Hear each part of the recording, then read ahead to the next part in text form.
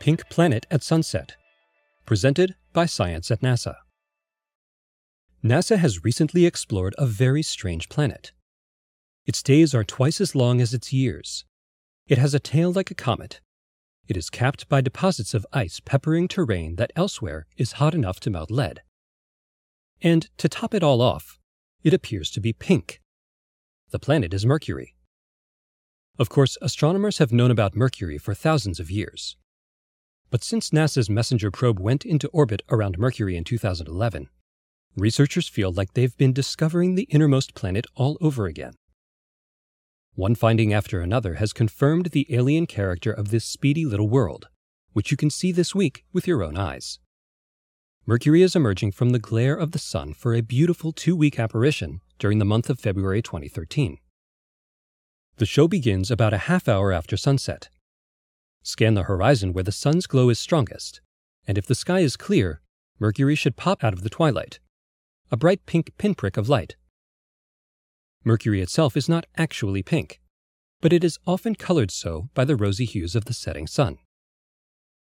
If you're looking on the evening of February 8th, scan the sky around Mercury with binoculars. A second planet is there too. Glowing faintly red, Mars is only a fraction of a degree from Mercury. In binocular optics, Mercury and Mars form a charming little double planet. As February unfolds, Mercury will rise higher in the sunset sky, brightening as it ascends. From February 11th through 21st, the pink planet will be visible for as much as an hour after sunset. February 11th is a date of special interest.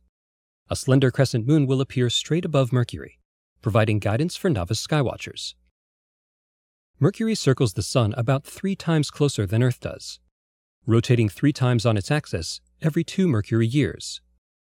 This slow spin under the solar inferno bakes Mercury's surface bone dry and raises its daytime temperature to 425 degrees Celsius, hot enough to melt lead. This would seem an unlikely place to find deposits of ice, yet that is what the MESSENGER probe recently confirmed.